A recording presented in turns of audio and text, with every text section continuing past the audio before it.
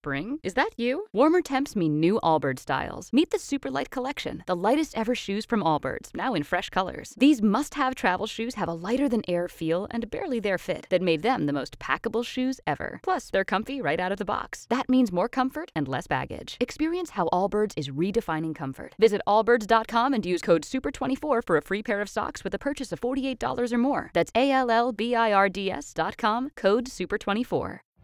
Every day, we rise, challenging ourselves to work for what we believe in. At U.S. Border Patrol, protecting our borders is more than a job. It's a calling. Agents answer the call, working together to keep our country and communities safe. If you're ready for a new mission, join U.S. Border Patrol and go beyond. Learn more at cbp.gov/careers.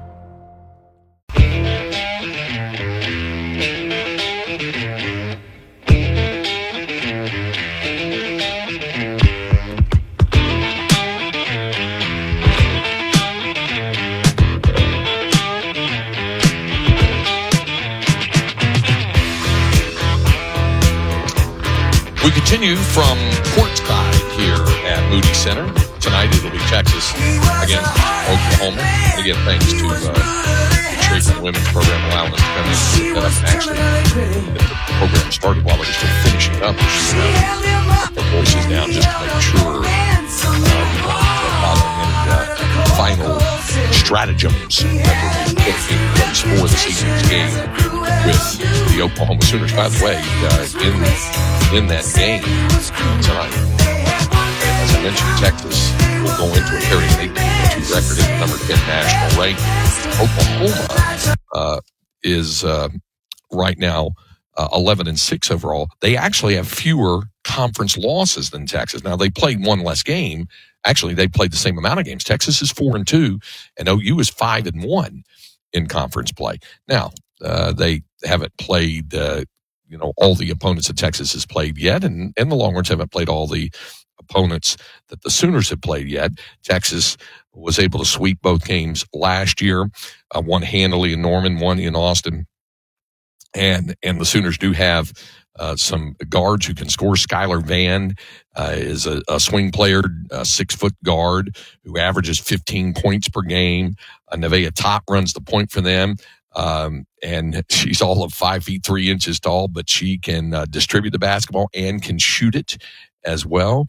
And they have a junior transfer from Louisville who was on the floor here last year when Texas lost to Louisville in the second round of the NCAA women's tournament. It's Peyton Verhulst, who's from DeSoto, Kansas, but she is averaging 11 points per game. So she is someone who came through the transfer portal. And they have Lexi Keys, who had played at Oklahoma State and is a grad transfer and is now at OU. So we've seen that a lot in the league where players have moved from one school to another inside of the Big 12 Conference. Adisha Fai for Texas played at Texas Tech. Of course, Texas Tech has Ashley Chevalier, who played at Texas 3 years ago. So there's a lot of that movement that goes on. Aubrey Jones, who played at Iowa State, the younger sister of the All-American Ashley Jones. Aubrey Jones plays for Oklahoma. So we'll see her on the floor as night. That's one of the dynamics in today's age in college basketball, be it on the men's side or on the women's side.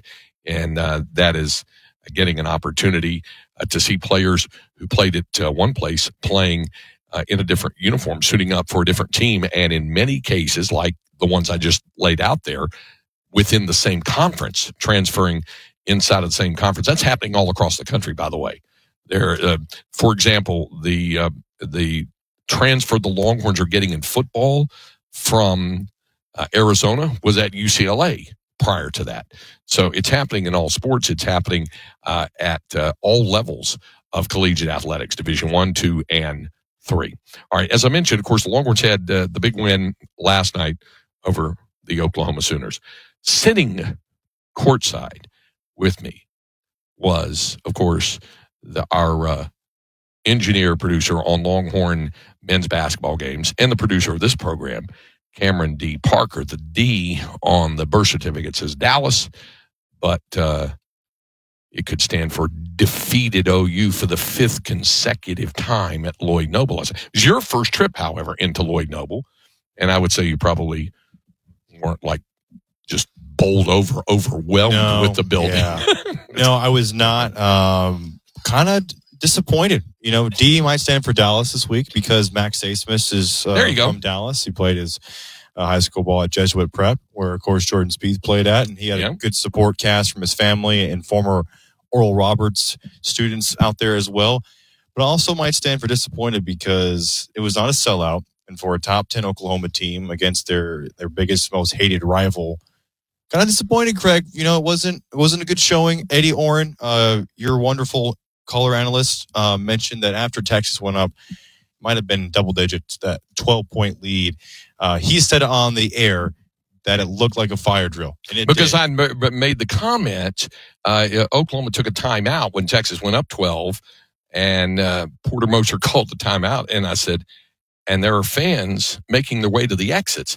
And that was from the Department of, just understated, because they were streaming to the exits. And you're right.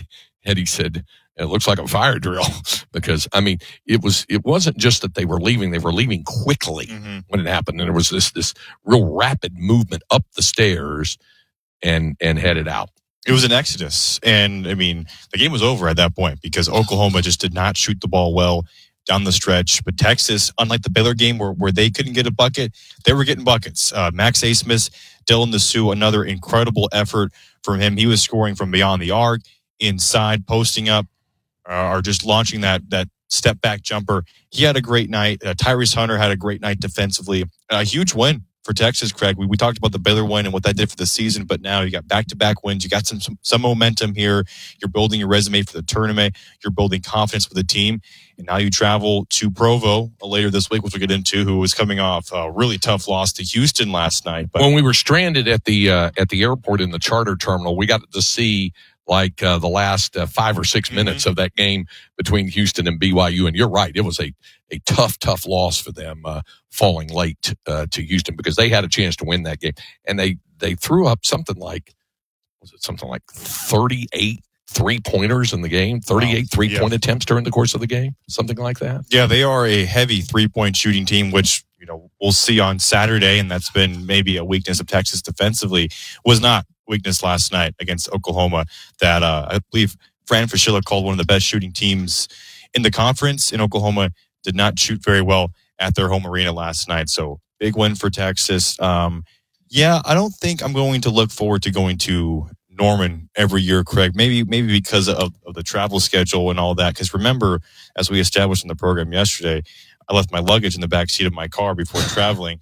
And thought, okay, it happens. I've done it before. It's only one night. Well, it turned into 2 nights, 3 days in Norman, Oklahoma. Yeah, it did. And as we pointed out yesterday on the program, you had to take the opportunity to walk 300-400 yards at least. It wasn't too bad. To walk down to Target to get some undergarments and some toiletries. So got to take in Norman, Oklahoma. Who knows when the next time I'll be able to do that, which will probably be next year. But you never know. Really enjoyed seeing the TJ Maxx's and the Bad Daddies and the Chipotles that Norman, Oklahoma had to offer. Listen, what you saw was the suburban north side of Norman. You haven't seen a lot of the downstairs inside. It was a built-up Norman, Oklahoma. You haven't seen a lot of that. You'll get to that a little later on. But when it was all said and done, the Longhorns had the win, 75-60.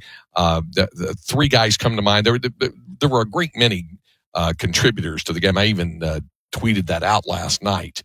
But 3 guys really come to mind, because this was a 33-32 Oklahoma lead at the half. And Texas held the Sooners to 27 points in the second half. And during that second half, 2 guys really picked up the load in scoring. It's the guys who've been carrying Max Asmus, who had a game high for 22 points in that. Dylan DeSue, since returning, and it's been just a little over a month for Dylan. He came back on December 16th, coming off of foot surgery, and posted his first double-double, 19 points and 10 rebounds. And then, in addition to those two guys, you had several other guys chip in with some key buckets and rebounds. Dylan Mitchell had 13 boards, and Kendall Weaver played his best game as a Longhorn, I think, by far. He played well against Marquette, but that kind of got,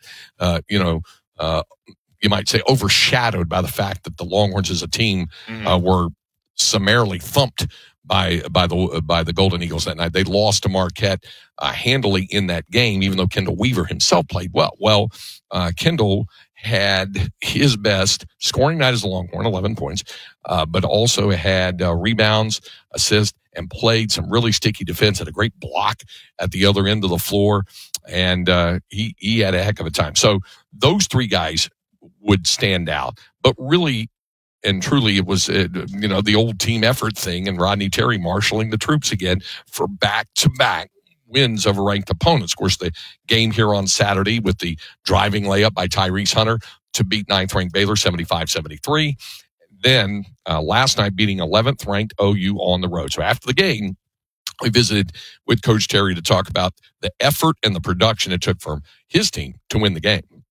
Longhorns head coach Rodney Terry after the win, and pretty pleased with, he's that moment of urgency. When people ask about urgency with the basketball team, it arrived in the second half when, with about 8.5 minutes to go in the game, and it was after a big three-pointer by Max Asmus put Texas up 55-52. Oklahoma comes back and got a bucket, and it's 55-54 with 8:22 remaining in the game. 55-54. At that point, the Longhorns went on a 19-4 run to put the game away. So that was the moment of urgency, I think, for Texas. And we saw it on both ends of the floor. I mean, Oklahoma missed some shots for sure, but the Longhorns forced some traps out near midcourt, some poor passes, and as a result, some shots late in the shot clock. They had a couple of shot clock violations, things like that. So that moment of urgency arrived for the basketball team last night. And they rebounded from the first half, too, because they had 6-7 turnovers. At one point, they only had 7 turnovers against Baylor. At one point, they had 6 in the first half, and it was really the only reason why Oklahoma was still in that contest. Craig, they had, 14 points off turnovers, a lot coming in the fast break. It felt like, man, if Texas can just stop, having these stupid turnovers, they can pull away from Oklahoma. But on the other side, it's what allowed Oklahoma to lead. So it felt like, oh boy, here we go again, just like Texas Tech at home when just the turnovers kept coming and coming and coming. But credit our team and through, because at halftime, Craig, they came out, they refocused. OU came out with a quick 4-point lead. But after that, it was all Texas in the second half against a very physical and more aggressive Oklahoma team. Well, last night, I think Texas was. We talked about how free throws were going to play an important part in that game. It was Dylan Sioux, Kendall Weaver, Max Asmus, time after time in the second half, going down the floor, driving to the rim, getting downhill, and getting the foul calls. And that helped Texas pull away. Made a big difference. Longhorns, with the win, able to move their overall record to 14-5. And pull level in Big 12 conference play at 3-3. And Oklahoma, which, as we pointed out, went into the game ranked 11th in the nation, has a record only one game better than Texas overall at 15-4, and their conference record is identical.